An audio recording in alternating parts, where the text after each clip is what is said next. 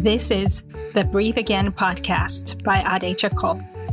Learn about life, love, family, culture, and spirituality, all from a traditional, divine, and feminine perspective. Welcome to our safe space where we become our highest selves. Hello, lovelies. Welcome. So glad to be here as always. And if this is your first time listening, I'm so grateful that you're here. So grateful that you found us. And if you've been listening for some time, welcome again. So glad you're here. And I'm doing something different today. I actually have a guest with me, and I haven't done that in some time. So pretty excited. So honored and happy to have Teddy Fikre here with me. And I'm going to share with you a little bit about him. He's a highly accomplished IT project manager and a business consultant with an MBA from Johns Hopkins University. Teddy learned firsthand of the severe hardships faced by the vast majority of Americans by witnessing his own parents struggle to provide for their children, experiencing his own hardship trying to climb the corporate ladder, only to end up enduring 2.5 years of homelessness. After climbing out of poverty, Teddy is determined to speak for the voiceless and stand up for marginalized and disenfranchised, poor, working, middle class by becoming the lone representative in DC who is not bought and paid for by the corporate class and the global oligarchy. His aim is to move America beyond division and antipathy and towards love and unity, so we can defend our common interests and champion empathy above harmony. You can find out more about Teddy and his congressional campaign at www.fikreforva.com. And I'm so honored that he's here. We connected recently, and he shared a few of his blogs with me, which I was so honored and so excited to read about, because he was very open in sharing his journey in life's hardships and through his years in homelessness and depression. And I love how, he approaches politics, and how his aim is more to unify people and to talk about the things that, politics doesn't normally talk about. And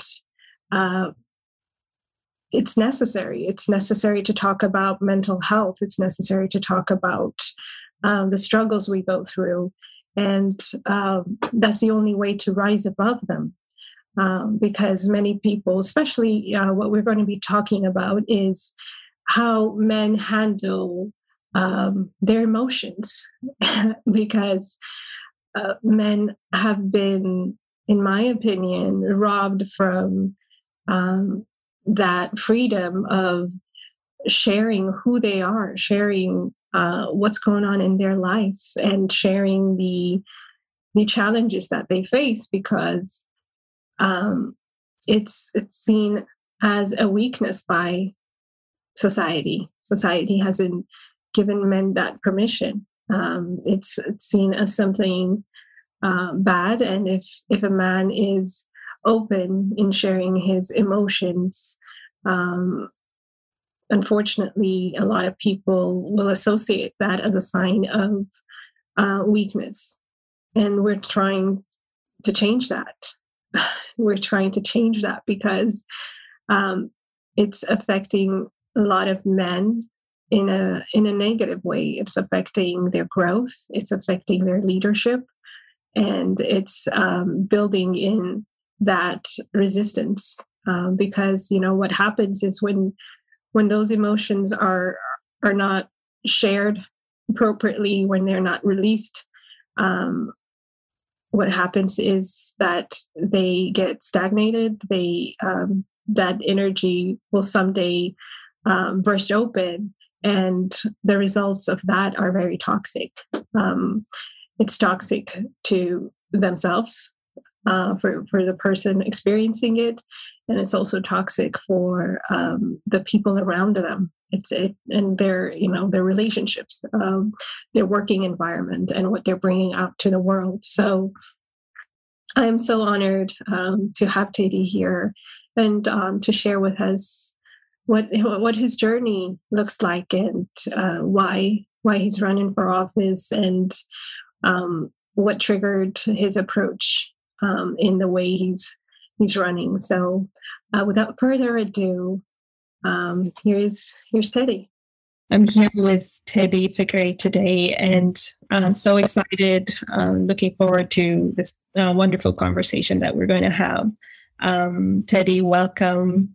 We connected very recently, and you shared with me a few of your blogs, and I was really awestruck. I was extremely happy to read them, because you shared from your truest, most authentic self, and you shared about your childhood traumas, your journey through depression, and it was refreshing to hear or to read something like that from a man, because women, it seems like society has given us permission to be vulnerable and emotional, but it wasn't, and it's not like that for men.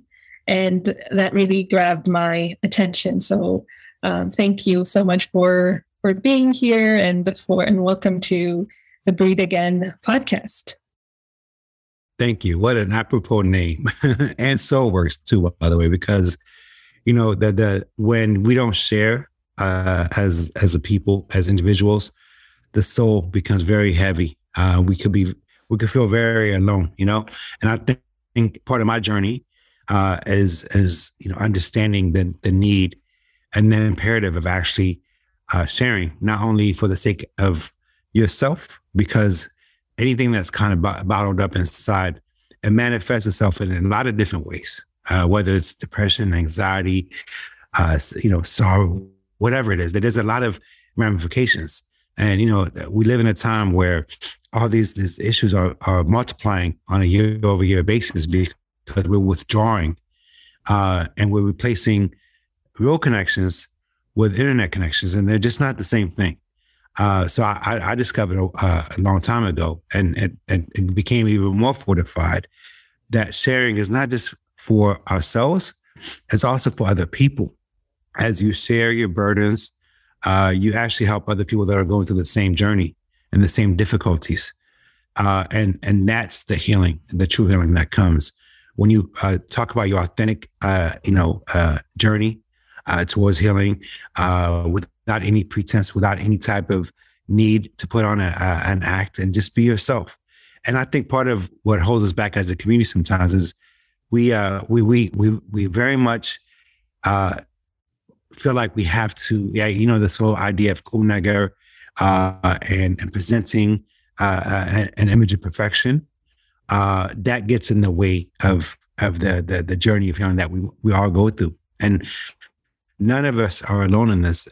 One thing I've realized over the years is that everyone's hurting. It's just that some admit it and others hide it behind smiles and pictures. But if in the quiet moments of each one of our journeys, each one of our minds, there's a wound that we're trying to recover from, that we're trying to heal from. And so that's what I found what you were doing refreshing.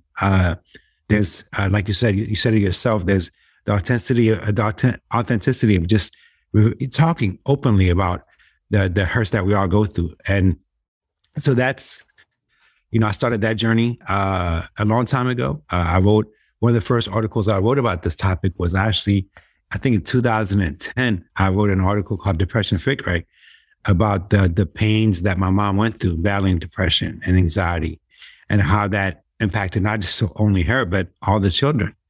And it's just been a growth ever since then. And I've learned a lot along the way. And I'm continuing to learn every day as well. So that's why I'm excited to have this conversation with you. Yeah. Thank you so much. And what's beautiful is, you're running for office and you're considering these issues that, people face on a daily basis in their lives. And I don't know about many people, but for me, I don't see that, I don't see that being taken so seriously. And for you to be doing this is so beautiful. So before we go into that, share with us, about yourself and why you're even running for office. And Sure. Yeah. I guess let's get that out of the way. Now, it's kind of, it might seem strange to talk about, have a person that's seeking political office. I'm running for Congress to represent Northern Virginia, Alexandria, Arlington, and parts of Southern Fairfax. Politics and healing don't seem to go along, and they don't for the most part. The art of politics is division, and in a way, it is tearing people apart. So for me, I don't necessarily consider even though I'm running for office, it's to actually turn politics upside down, because my aim is not to create an us versus them dynamic. It's no matter our differences. And this is not just within the Ethiopian diaspora, as they call us, or within the African diaspora. This is amongst humanity. There is a common element. There's a universal language that we have. Even though Babylon kind of split us up into different tongues and different tribes, there's one thing that we have in common, irrespective of our differences, and that's pain. Everyone experiences it. I don't care if you're a prince or a pauper or everything in between. So for me, given the experiences, my lifetime journey of getting to this place of first denying, being in utter denial about the pains that I've had in the past, and then realizing it, but dealing with it in a way that was not productive, and then ultimately where I'm at now, where I'm hoping to head towards, which is in a way that's unifying and healing. The reason I'm even running for Congress is because this issue is front and center. The issue that's tearing society apart is not about ideology. It's about the hurting that everyone's going through. There's a lot of grievances justified. There's a lot of frustrations and angers and hopelessness. And these things, when they're not being dealt with, when we're not given as a way to reprieve and seek redress, sadly, we turn on each other. And politics is the art of getting people that are hurting to hurt other people that are hurting. So in that way, I'm the furthest thing that I want to be from as a politician. I'm doing this to actually become the essence of what a public servant is. So for me, my biggest heroes, from Jesus to Malcolm X, to Martin Luther King, to Asa Tewodros. Of course, I have a bias when it comes to him. But these people that sacrificed their life, they did not lead from a position of privilege and wealth. They were walking amongst the people. And so that's what I envision, and that's why I'm doing this. So, and part of that is, if we cannot talk about these issues, when it comes to depression, anxiety, the loneliness, mental maladies that are, metastasizing throughout America, throughout Ethiopia, in Ethiopia, especially in the Ethiopian community, it's reaching crisis level. And if we don't do anything about this, it's already bad as it is now. Imagine the next generation, being ripped apart from each other, growing up, apart from their friends, apart from wider society, putting a mask on and not seeing people's smiles. These things have deep ramifications. And so if we don't do things to urgently address these issues, it's bad enough for our generation. the next generation is going to be really hurting. So again, for me, this is a matter of public crisis almost, or even beyond. So we need to talk about these things. But, too often, like I said, politics is the art of dividing. We have to be able to talk about these things in a way that's inclusive. Whether, I say frequently that a mother in Addis Ababa or Asmara or Atlanta or Ames, Iowa, whether irrespective of her color, her ethnicity, her economic status, she has one thing, and that's to try and look out and ensure that her children have a better future. And if we don't have that, and the same thing with a father too.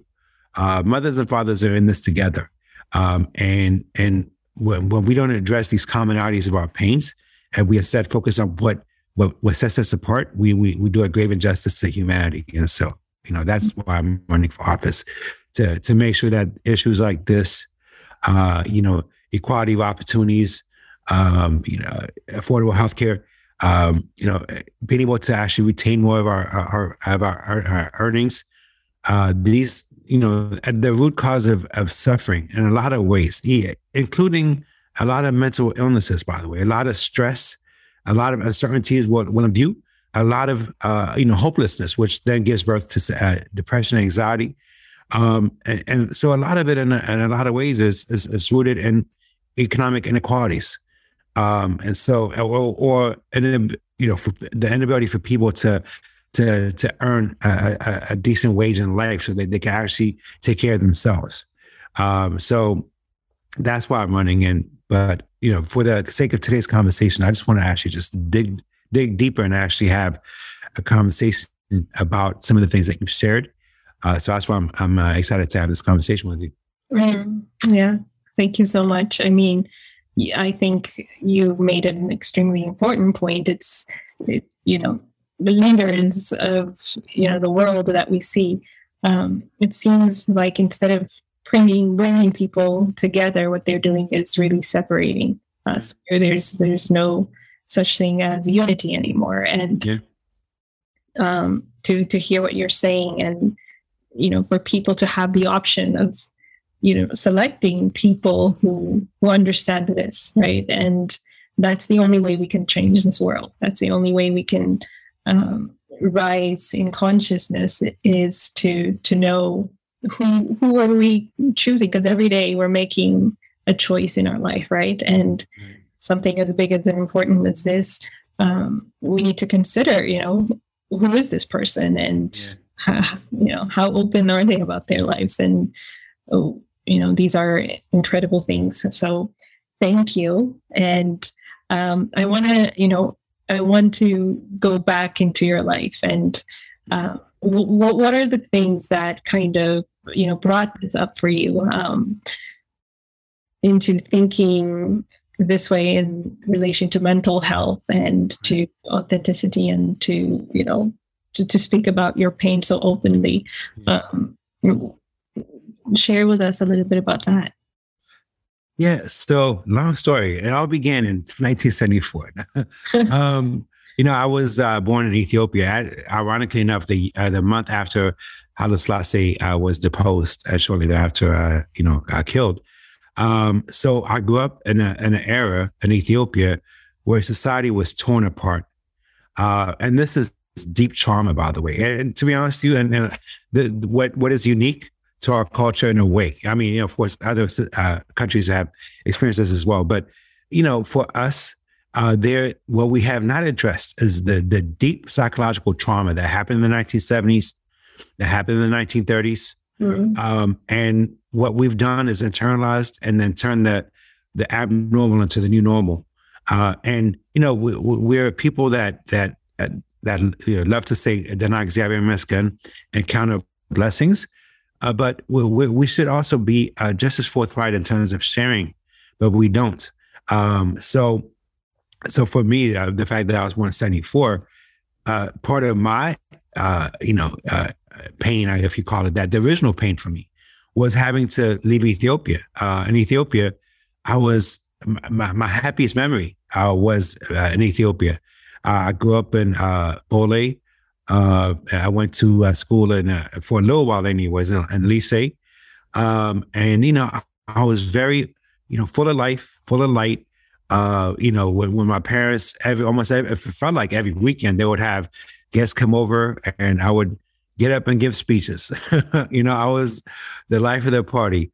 And then we come to America, and being ripped away, missing my grandmother. My grandmother stayed behind, and then adapting to a new land, being made fun of. All of a sudden, I went from being, very outgoing, rambunctious child, full of spark. I come here, to be honest, for me, I almost feel like the first, taste of depression that I had was as a child coming to America. I went from being completely lively to sullen and sedentary. And the TV became my medication almost. It was. I would watch TV endlessly. It would be like, I remember, you laugh at these things now because, that's kind of, maybe it might even be a coping mechanism. Who knows? Because it just kind of became something almost like I experienced in the movie, Mm-hmm. But I remember watching TV with a gabi on in the summertime, and watching TV endless amount of hours. And if it wasn't for TV, then I'll be at the library reading books all the time. And going to school for me was traumatic. I was being teased all the time. And, we were eating a very, healthy food in Ethiopia. Come here, it's McDonald's, Oreo cookies, mm-hmm. All kinds of junk food, and again, you started self-medicating on TV and junk food. And within a span of a couple of months, I put on like 40, 50 pounds. I went from being thin as a rail to obese, as an 8-9-year-old. So the teasing that came along with that, the bullying, and plus we arrived in America in 83, right when the family was beginning in Ethiopia. So just the bullying that I used to get, like, saying, Dad, did you eat the whole country? Like, well, you're the only one that, like stuff like that, right? Mm-hmm. Which, and now I kind of, it just rolls off my back. But as a child, going to school with donated, Salvation Army clothes and the teasing that came along with that. So, that made me even more withdrawn. So between the ages of 8 to like 13, 14, actually even like 15, 16, it was hard growing up in America. I had a hard time understanding my peers. I was bullied a lot. My clothes was different. Of course, you go to school smelling like sugar. Yeah. And, like I said, back then it was painful, but now it's just, I could laugh at it. Right. Yeah. But it also, it creates, it informs your outlook. It creates a level of distance within you, and a feeling of feeling lesser than. Right. So yeah, up until junior year, it was hard. Let me tell you. I mean, we're gonna have a real talk about these things. So, I remember in ninth grade, right? I would when lunchtime came, I would actually go to the bathroom, because I did not want to sit by myself, mm-hmm. And I didn't want to, the idea of being alone. I'd rather be alone in the bathroom stall during lunch than being, sitting out in a cafeteria. So I would skip lunch and I would just be in the bathroom. So that's how lonely I felt, Mm-hmm. And it wasn't until at a certain point I started playing basketball, and one day I got jumped by like 12 kids, and it was like UFC back before UFC started, Mm-hmm. But that incident made me there was something that sparked with me, like, that's enough. I've had enough. So I lost like 50, 60 pounds, got in shape. And then all of a sudden, I don't know, I guess the ladies, you would call out in high school, right? Mm-hmm. They started checking me out. And then next thing I know, life changed. And through the acceptance of women, I learned to seek validation, which was not necessarily the right lesson. It wasn't the right lesson. You know, I learned to live life outside in, and then the more that women, wanted me, then the dudes were like, oh, he must be a cool guy. You know, so I ended up kind of finally getting into the inner circles of which eluded me for such a long time. You know. But I always felt like an outsider. Like these things could be taken away at any time. Then I went to college, joined the fraternity. So at a certain point, I started partying, but it was almost like it wasn't the real me. You know, it was just this facade, this character that I created to fit in. Because the real me loves to read books. The real me loves to talk about these type of things. But you can't talk about that as a guy, you know? Mm-hmm. You can't talk, you can't. In fact, I remember I used to be called a white boy because of the way that I spoke. So I intentionally dumbed myself down in order to fit in. It's been an evolution, if you call it that, over the years in terms of, going further and further away from who I am, in order to fit into what people expected of me, in order to be validated. Mm-hmm. And that journey is finally, breaking, that part of me, because I realized the struggle all along was to find love within myself and to forgive myself for all the things I've done to hurt myself and even people that I've hurt. Mm-hmm. And when you do that, when you forgive yourself, then everything kind of starts, coming into place. Yeah. Yeah. I'm sure there are, people who are going through exactly the same right now, unfortunately, and what would you say to them right now if they're listening? Oh my. So you're not, I know it's going to sound very for somebody that's going through hardship, no amount of advice will alleviate, right? So I'm not here to present. And then I remember when I experienced my bout of depression, the last thing I wanted to hear was happy talk. Like count your, what I'm saying? Like these almost like fortune cookie type of advice. So I'm not here to do that. All I could tell you is that I've walked through it, and it's hard, but there is a tomorrow. I remember in 2015, I've had a lot of bumps in my life. I went through 2.5 years of homelessness, and I thought my life was over. I didn't see any way out of it, and I thought this was permanent, but it's not. The same way that the night ends and the sun eventually appears, everything is a phase. Everything, and so my only advice, if you call it advice, is first, you're not alone. Don't withdraw when you feel overwhelmed by the world, because that is literally the devil whispering to you to be by yourself. The worst thing you can do, I could, this is a testimony, is to be on your own. And a lot of times, people that I think experience the deepest depressions are I call them empaths, people that are very attuned to the needs of other people. And so when they have no problem helping other people, but God forbid they need help and they need a shoulder to cry on, then they feel like a burden, but you're not a burden. The same way that you help other people, you should also, other people should also help you, Jesus, Jesus said, love your neighbor as yourself. So you had to love yourself as your neighbor too. That the opposite is true. And so just, be kind to yourself and just make it the next day. And even if that means until it gets better, just the smallest incremental progress, whether it's, like when you get knocked down, it's hard to get out of bed, and then the cycle starts of negative talk, and rumination, and you just have to start breaking that pattern. And part of that could just be just celebrating the small successes.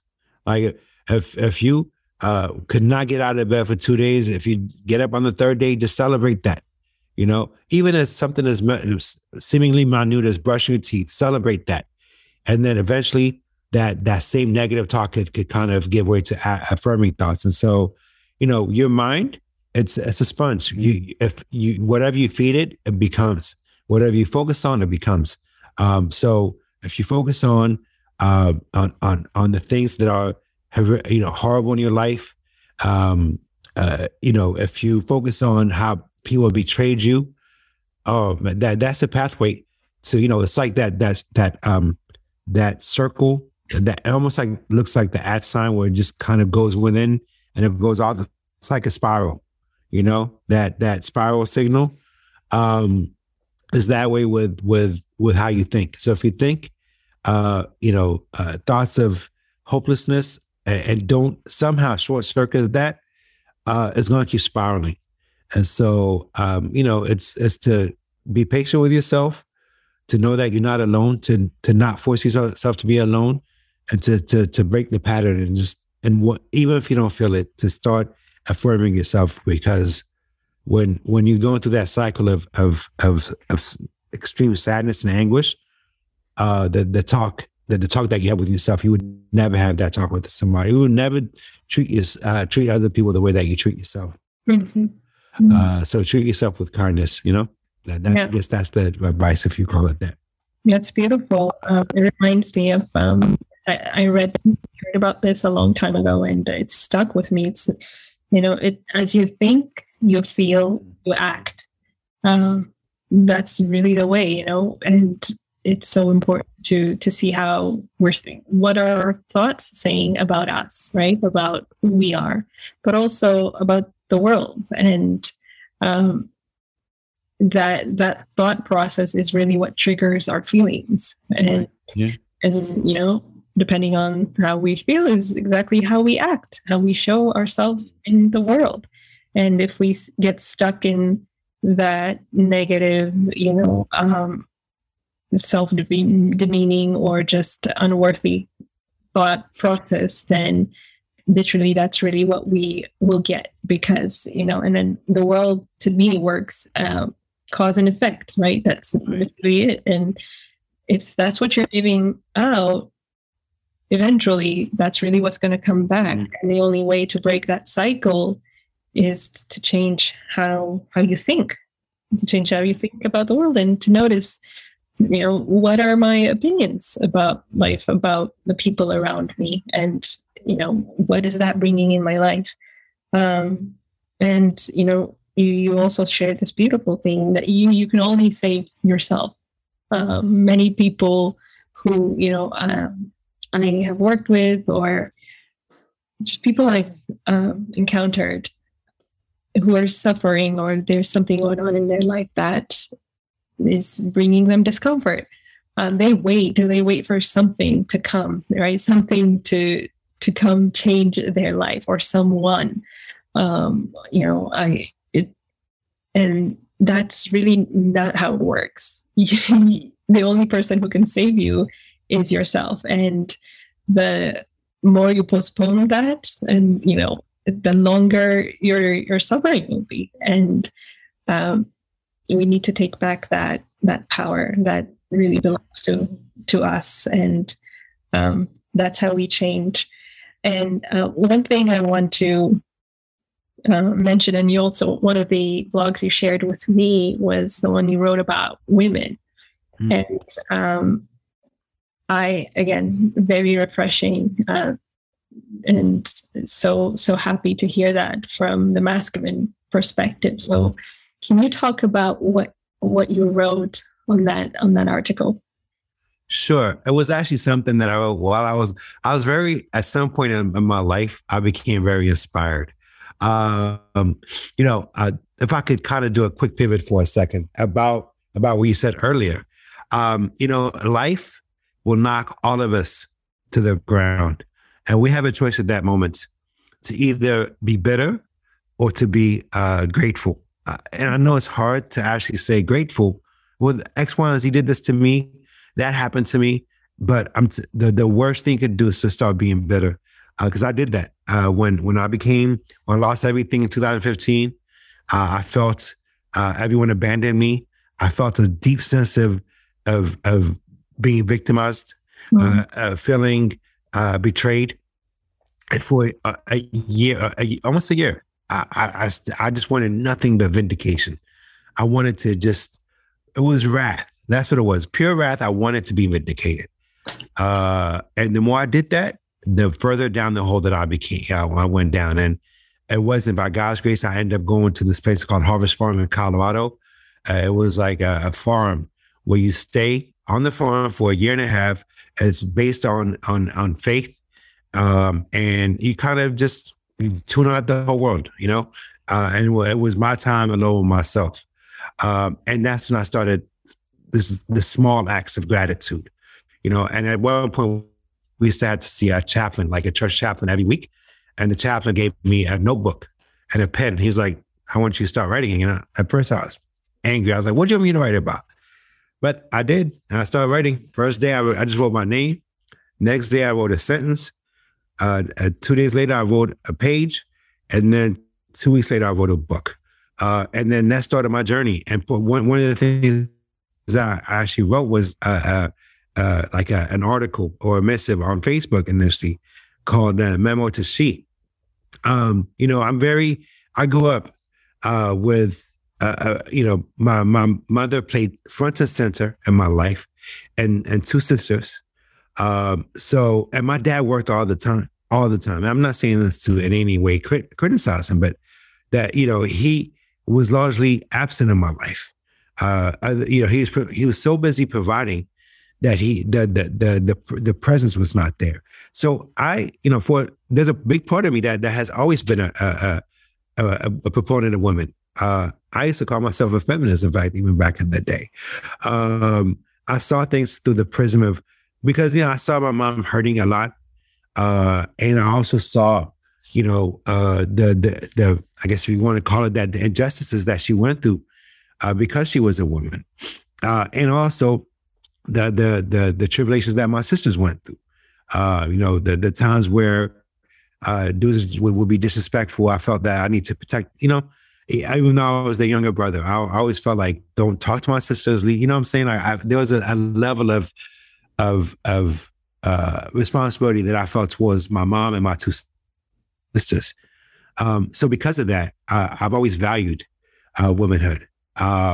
So the article is called Memo to She, is basically saying, this world is steadily trying to condition and convince women to abandon their feminine qualities. Now, when I say these things, I don't mean that you can only have one. And honesty, men and women have if you call it the feminine qualities, right? For me, what I refer to feminine qualities like love, nurturing, compassion, deep empathy. So this is not to say that women can't be providers and protectors. There's, within all of us, there's a duality. So when I identify with the feminine quality, it's the idea that you're the source of life. Within the basic family structure of if a man is protecting the family, it's the woman that provides the emotional support. Because a lot of times, men are not necessarily. Maybe over time we could change this, but we're not really in tune with our emotional, the emotional aspect of it. So it's when there's a crisis, a lot of times it's the women that kind of step up and navigate. But we live in a time now where that sense of the feminine qualities are being devalued. And, in fact, when I read when I wrote that article at that time, I believe it was Steve Harvey's Think Like a Man, Act Like a Man was really big at that time. And I was just like, I remember saying, why? Why do you have to emulate us? If anything, we should be emulating, this idea that you need to be hyper competitive, hyper aggressive. Why? These are the traits that are killing humanity. What we need is hyper compassion and hyper kindness and the nurturing aspect of it. Mm-hmm. So for me, when I talk about the feminine trait or the feminine essence, it's the knowledge that you bring life into this world, and it's through the nurturing and the raising and the compassion, all of that is essential to further life. And when we devalue that, when we instead and this is not to say that women cannot, like, for example, be athletes or be strong. You can do all that, but just don't forget about the very important qualities of what you wrote. That's why when I saw it on Facebook, what you wrote the other day, I was like, wow, this is dope, because this is not something that is being discussed too often these days. Yeah. So that's why I see it, and that's what the article was about. It was just about ensuring that we celebrate these traits and don't see them as weakness. They're not a weakness. Without these traits, there is no life. Right. Yes, absolutely. I think the biggest misconception about masculine, feminine is, those who identify as men have masculine energy and that's it. And then those who identify as female have the feminine. But that's not really true. We each have the masculine and feminine within us. It's just that for the male perspective, the masculine side dominates. For female, the feminine dominates usually. And it's not to say this works for everybody, because we're all very different, but in the larger scope, that's what it is. And the world we live in right now has really targeted women into losing much of their feminine qualities. And,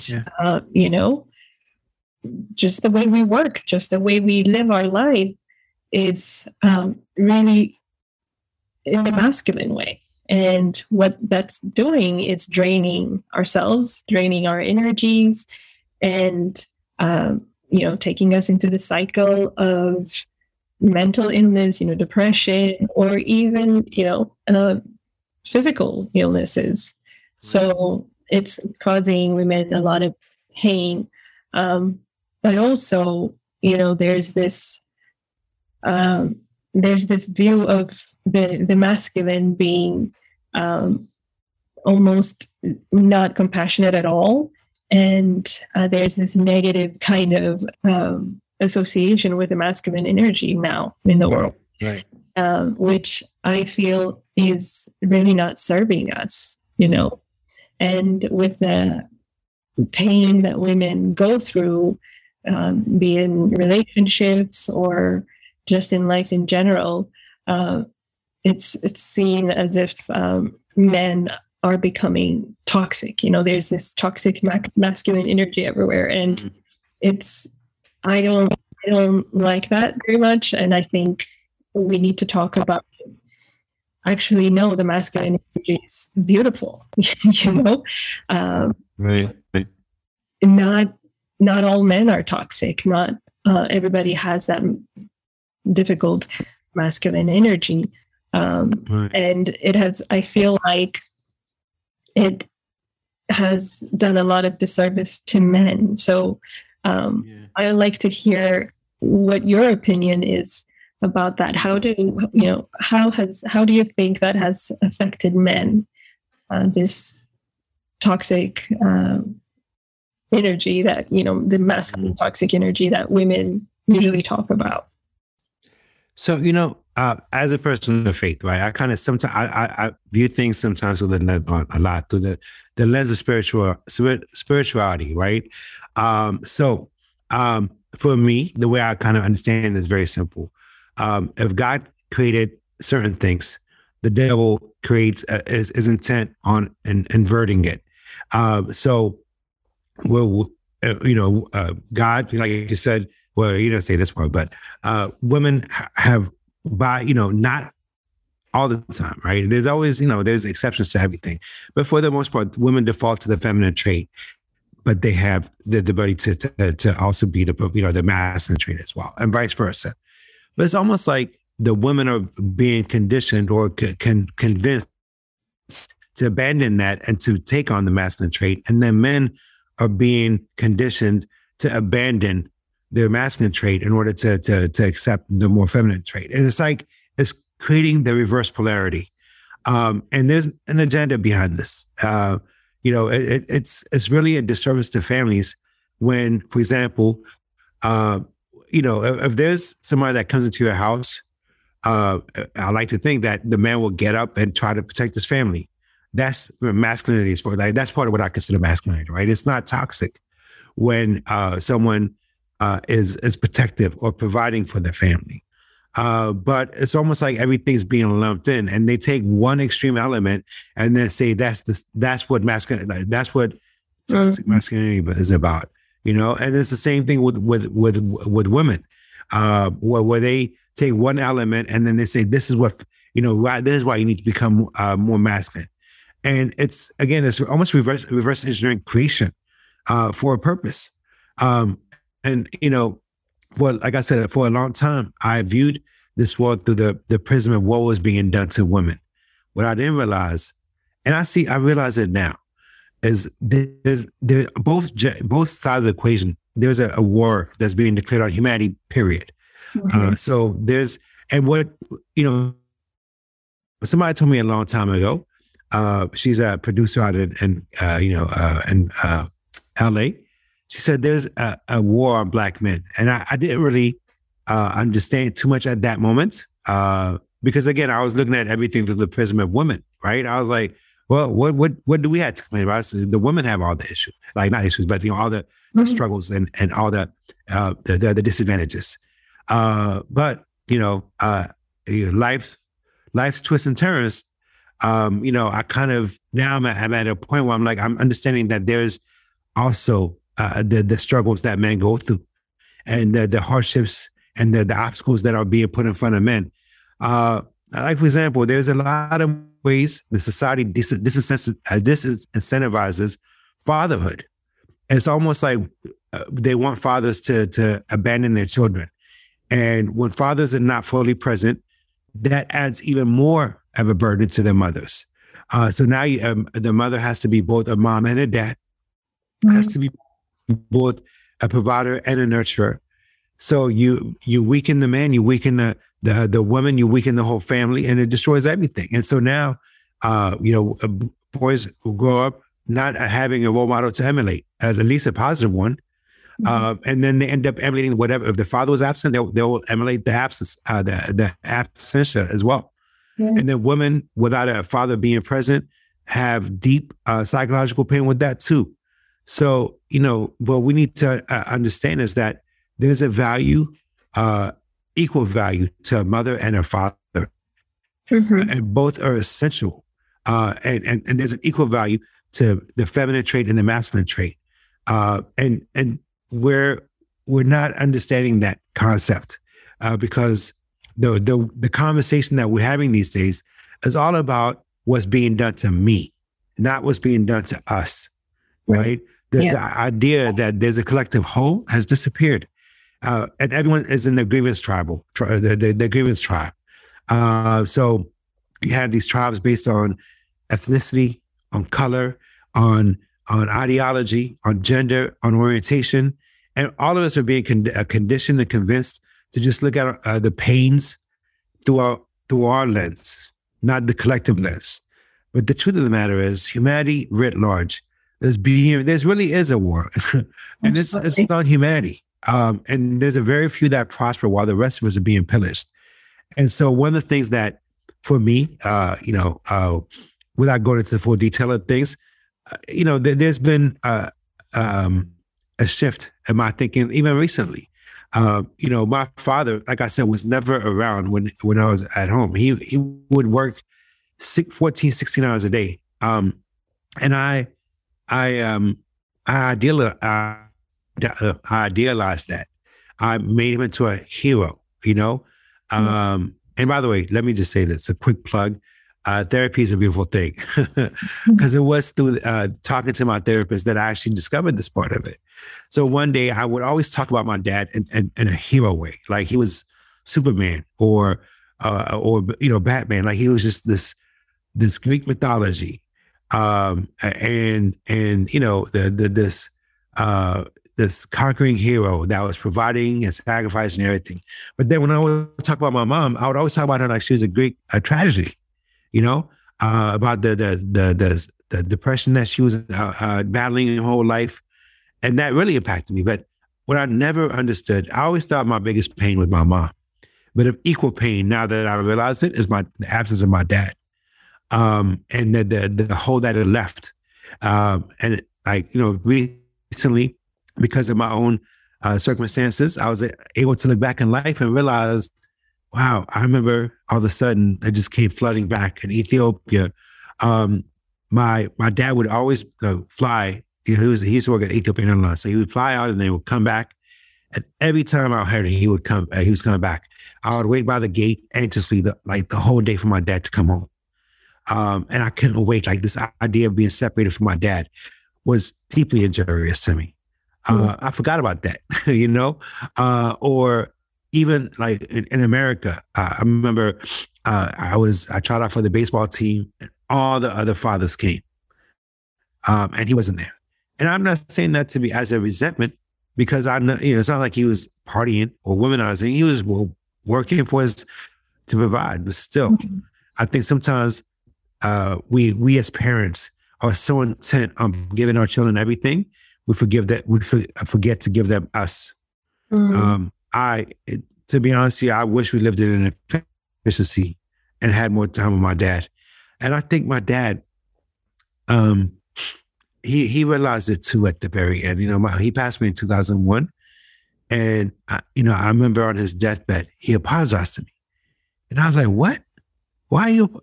I didn't get it. I told him, I said, your presence was all the present that I needed. But I didn't understand it. And to be honest, I made poetry out of something that was painful because he wasn't really present. But I turned him into a hero in order to, and I remember the therapist said to me once, he goes, you know, sometimes when people of authority hurt us, we turn them into mythical heroes, you know?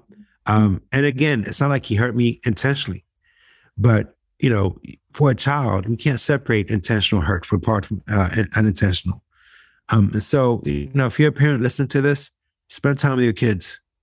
The absence of one or the other or both is deeply traumatic, deeply. And children, we end up growing up to be adults, and we normalize the abnormal, and it becomes a lifetime of working to actually unravel the pains that are so embedded in us that it's just almost becomes second nature, and we don't know it until, you know, in God's grace. I think life is long for a reason. There's plenty of pains that come along. You know, I talked about what happened in 2015. For 2.5 years, I was homeless. I mean, without going into the details, the challenges I'm going through now make the pains of 2015 seem like a cakewalk.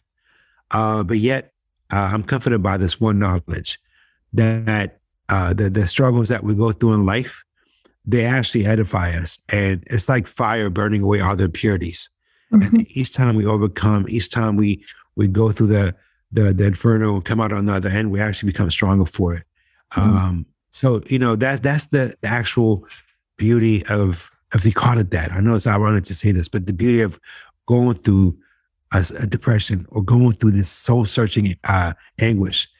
When you emerge on the other side, life has meaning that you would never have found had you not gone through those moments. So it's, you know, you pick up your cross and, you know, and count blessings in that way. Yeah. That's so beautiful. Let's talk about like the masculine wound. To me, you know, men were not really given the space, the acceptance to, you know, share their feelings out. Like I mentioned earlier, women have always done that, and society has accepted that. And it's like, you know, we have the permission to share. But then I noticed even this day where even fathers tell their boys not to cry or not to show emotions. You know, oh, you know, you're a man. You don't cry, and it seems like the message that men have been given is to show emotions, to be vulnerable and open is a sign of weakness. And I feel like that has hurt a lot of men.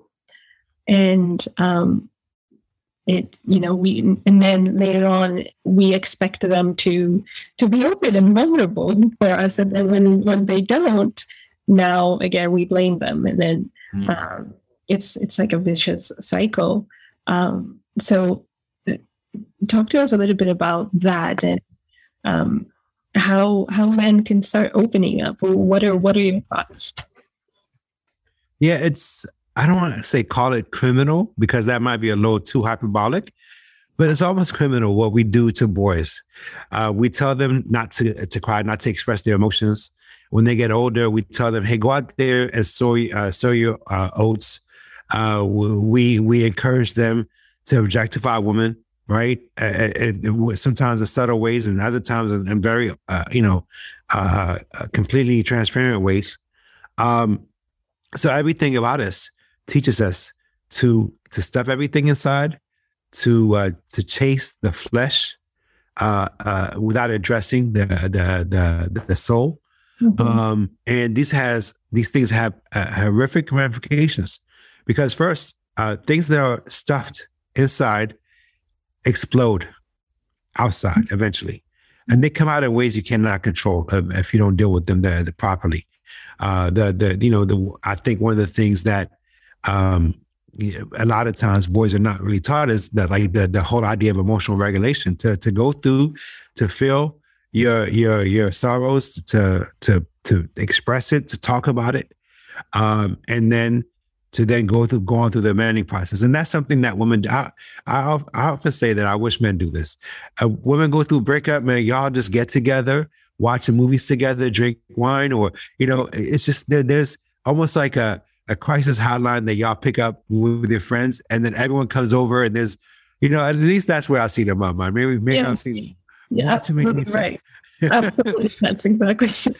I might have seen one too many Sex and the City movies or something like that, but that's what I imagine. And it is, though, for the most part, there is a level of shared journey. Yeah, I mean, we pick up the phone and we call our, friends, and we're not being, at least most of us, we're talking about it all the time. Right. But so I tried that one time with one of my boys. I booked up my ex-fiance from back in the day, and I called him. I said, hey, I was like, what's up, dog? I'm not feeling too well. He goes, what's wrong? He goes, I was like, man, it's just, I don't even know how to talk about it. He was like, come on, you still thinking about her? Let's go out to a club. Let's get you some, of course, what do? You're not going to. So, and even with my dad, I remember one time, my dad, we used to just, old school dad, like a military guy, and so he saw me like all kind of being all sad because, I had broken up with. He goes, like he was saying it like, how dare you? There's the idea of like talking to me and say, hey, son, I know it's like, let me tell you about what I went through when I was your age. I wish he did that. There was somebody that I, what I'm saying, I guess, but it is what it is, right? You can't live life in hindsight. But what typified my life is exactly the true of most men, right? So the two things is we stuff everything inside. And these things either come out in one or two ways. Hurting self, whether it's alcoholism, womanizing, addictions. So lashing inside or lashing outside, domestic violence. These things are all, indications of men that are not equipped to actually address what was hurting them. And when you can't, even with kids, I watch when kids are not able to talk yet, and they get frustrated because they're not being understood. They get angry and they have temper tantrums. Well, emotions are that way. If we can't express our emotions, we end up having temper tantrums, and those temper tantrums lead to either self-hurt or hurting other people. Mm-hmm. And then the other part of it, even like this idea, hey, go out there and sow your oats and be with, live life fully. Well, energy, intimacy is energy. And who you're with, you pick up on the energies. But just proximity, if you hang around with people long enough, you pick up on the energies. So then when it comes to intimacy, that type of intimacy, I think what I'm talking about. Absolutely. That you pick up on a lot of energy overload, and what happens a lot of times is that, men are like, back in the day, you go out to a club and you do all kinds of stuff. But, people that are willing to kind of partake in dangerous activities are not necessarily in the best condition themselves. So that's the energy that you're taking home with you, So there's ramifications over time of not expressing yourself and expressing it by seeking, the gratification of the flesh. It has deep impacts. And so going forward, I hope that we start normalizing, the fact that boys and girls could actually be expressive, to be able to open up and to talk about what's hurting them. Because in a lot of ways, even women, like with this advent of this new thinking that women have to be like men, even a lot of women are kind of abandoning this idea of talking about what's hurting them, and instead are seeking the very same things that are, incapacitating us. Trust me, that life is not good for us. It's not good for women either. So it's just, I think that's the better ways to actually do what y'all do, not for y'all to come up to our side when it comes to emotional expression and talking it out, is for us to learn from y'all. So that's just my thought on it.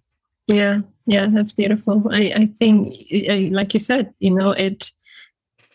we're hurting each other, and I think women need to really have more respect to the feminine and to their womb energy, right? We are, again, the ones who bring in life into this world. And that by itself is such an honor, such a beauty. And when we are taught to live in this very masculine-driven lifestyle that we're living in right now, that's what happens. Women also start associating and expressing emotions as weaknesses, right? There's this, even our parents are teaching us to be, out of love, of course, to be independent and not to, seek anything from a man. And although there's a lot, they're meaning well with that, it's also depriving us from appreciating men and nurturing that masculine energy, because again, that's who we are, right? That's our gift to this world. So I would like to hear from, I normally don't have men on my podcast, and I would like to hear from a man's perspective. How can women nurture that masculine energy more? How do you think that women can, assist men into being more open about their emotions and not being afraid to show vulnerability? Because I see this again in relationships where men struggle because the feminine doesn't really know how to hold space. What are they really seeking for? Yeah. So I guess first and foremost, I would not put it on women to raise a man, right? So it's not your job to somehow fix us, but there is a role that we both play within each other, right? That the essence of a relationship is to kind of alleviate the weaknesses and extenuate this. So in other words, if a man and woman are together, there's certain strength that the man has inherent in a man or inherent to that man, and vice versa, the woman has, right? The idea is to create synergy. So within that, if there's certain things that are red lines, non-negotiable, right? Like abuse is non-negotiable, right? Cheating to me is non-negotiable. So these are not weaknesses; these are character flaws, and you should not subject yourself to that. So if you find yourself in a relationship where there's abuse or cheating, extract yourself from that. Outside of that, then the question becomes, okay, if this man, or for example, is a provider, if he's there, if he loves you, love is essential, right? If he loves you and there's not any type of sense of abuse or betrayal going on, then we have to understand that all of us come into this world. We're not coming to this world. We come into this world a clean slate. But over time, we all pick up baggages. So all of us are going through a healing journey. And understanding that no man is perfect and no woman is perfect. And so we need to have a level of grace. And so if a man is going to say, okay, within this relationship, I'm going to be the provider. I'm going to make sure that I work all the time so that you're able to nurture the family. For example, if that's the division of labor, then understand that there's going to be the consulting language here, the delta or the missing components. Mm-hmm. And so what is that delta? That delta could be, well, he's not emotionally expressive. There just might be some areas of weaknesses. Mm-hmm. A lot of that related to the fact that that man doesn't necessarily know how to operate in your language. We don't know that our operating system is different than yours. Mm-hmm. Our operating system does not come with listening, for example. It does not come. I mean, we do, but you know what I'm saying? Like we sometimes we expect of ourselves from the other person, but we're two different people on two different journeys and two different paths. And when we collide, we have to give grace to each other as much as possible, given that we at least, again, don't do the betrayal and the abuse, right? Outside of that, if the love is there, and if the dedication is there, if the respect is there, then if the man has a weakness when it comes to emotional availability, okay, well, instead of berating him, because that does nothing, instead of talking about what he's not doing, help him in that area, because he's, and then and the same token, the man in the areas that if the woman, for example, might not be as as good with certain areas, if I don't know, I can't think of a certain area. You know what I'm saying? Like it's to fit in into the areas and alleviate or offer a path forward. And this is not just responsibility of women, because you should be in a relationship, both should learn from one another. But we just have different lessons that we draw. Mm-hmm. And these lessons that we draw, I think, for me, God puts people together that are opposites for a reason. So that we could actually learn from one another and heal from one another. Mm-hmm. If you end up with someone that's exactly like you, it never is a boring relationship, Right. So a lot of times you'll find that the man might be deficient in areas of emotional availability or just paying attention or listening without trying to give recommendation. Like our mind says, if there's a problem, this is how you fix it, right? A lot of times women are saying, just hear me out. I don't want your damn answer, right? Mm-hmm. But if you understand that our brain has been I don't even think it's wired differently. It's just been conditioned differently. Mm-hmm. Then give each other maximum grace to learn and to grow as you go. Right. And so for women, it's to if the man is not, again, it's not abuse or betrayal. It's if he's not as emotionally available as you want him to be. Teach him about walk with that person, walk with him. Show not by judging, not by berating, belittling, because that does nothing but drive a man away. That puts up even more of a barrier. There's nothing that comes good from lecturing people or berating them. That just puts people in defensive corners And there's no communication. When people have they're guarding themselves, they're not in the mode to accept anything. And a lot of times, when people go into their protective mode is because they've dealt with that abuse in their past. And they get triggered by certain things that are said, certain reactions.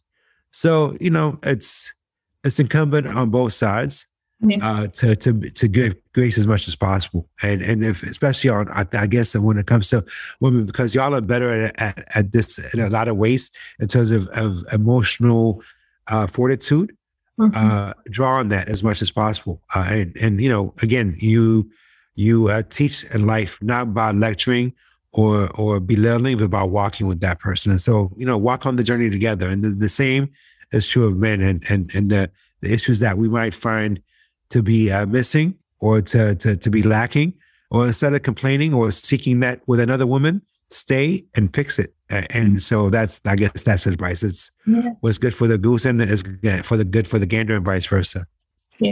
Yes, absolutely. It's to take that next step into understanding, right?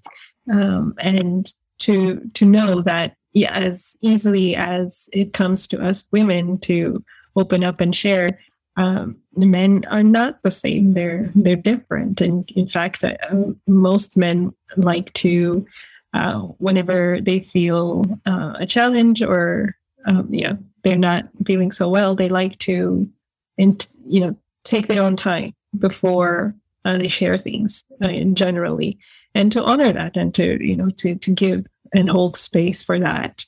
I think that's beautiful. And one thing I want to quickly mention is, what you said about in relationships, we need to maintain that polarity. If the women come in and try to be masculine, then masculine doesn't really, that's going to be repelling. So, which makes it even more important for women to honor that feminine energy and then to honor their masculine. So this was so beautiful. Thank you so much. I think there's a lot that people will gain and have insight on from everything that you shared. And again, thank you for being so open and taking it a step further and, being representing people. And I think that's really beautiful. How can people reach you if anybody listening would like to contact you or anything? Sure. So of course, when you run for office, there's always a website. So you can find out, just go to www and then .f as in Frank, IKRE, figure eight, the number 4 VA.com. I'm on, like Twitter, it's Teddy and then _ Fikre, Fikre. On Instagram, it's Teddy.Fikre. But really across all the social media platforms, it's Fikre, number 4 VA. And as you know, Fikre in Amharic, it means my love. So that's how we overcome in this world. We could emulate evil and only breed more evil, or we could actually invert it. If you actually look at the word evil and flip it inside out, it's love. Like love inverted is evil, right? With an O. But then if you flip that, it becomes love. And so the only way that we can overcome evil in this world, and the only way we could drive out darkness in this world, is to actually return to what gave us life, which is love. So, and that to me, I think that's the duality of both men and women. We have both we have one source within us, which is love. And from that comes the feminine and the masculine trait, and to really embrace the love, which is the combination of the two, the singularity of both is love. And so that's where you can reach me at Fikre, number 4 VA.com. And also, like I said, on social media as well. So I thank you. It was actually, if you don't mind, there's something that it just came to me. I want to read it real fast. I'm not going to read the whole thing. It's this, there's a guy named Khalil Gibran, and he wrote a book called The Prophet. And so there's just a quick excerpt. It says, "Love one another, but make not a bond of love. Let it rather be a moving sea between the shores of your souls. Fill each other's cup, but drink not from one cup. Give one another your bread, but eat not from the same loaf. Sing and dance together and be joyous, but let each of you be alone, even as the strings of a lute are alone, though they quiver with the same music. Give your hearts, but not into each other's keeping, for only the hand of life contains your hearts. And stand together, you're not too near together, for the pillars of the temple stand apart, and the oak tree and the cypress grow not in each other's shadow." So it's just, I am really moved by that every time I read it. Sometimes we make the mistake of being lost with one another. We're on a separate journey. We decide to be together. Then, continue that journey of togetherness apart as well. Don't lose yourself in the process. And so I guess for me, that's the closing thought. So thank you, Adi. I really appreciate it. Thank you so much. I appreciate you. If this episode has made sense to you, if you like it, go ahead and share it, tag me on it on Instagram, whatever that, you feel called to, that will help. Leave me a review. That also helps. And I am so grateful for you. Love you, beautiful souls. Until next time, stay divine.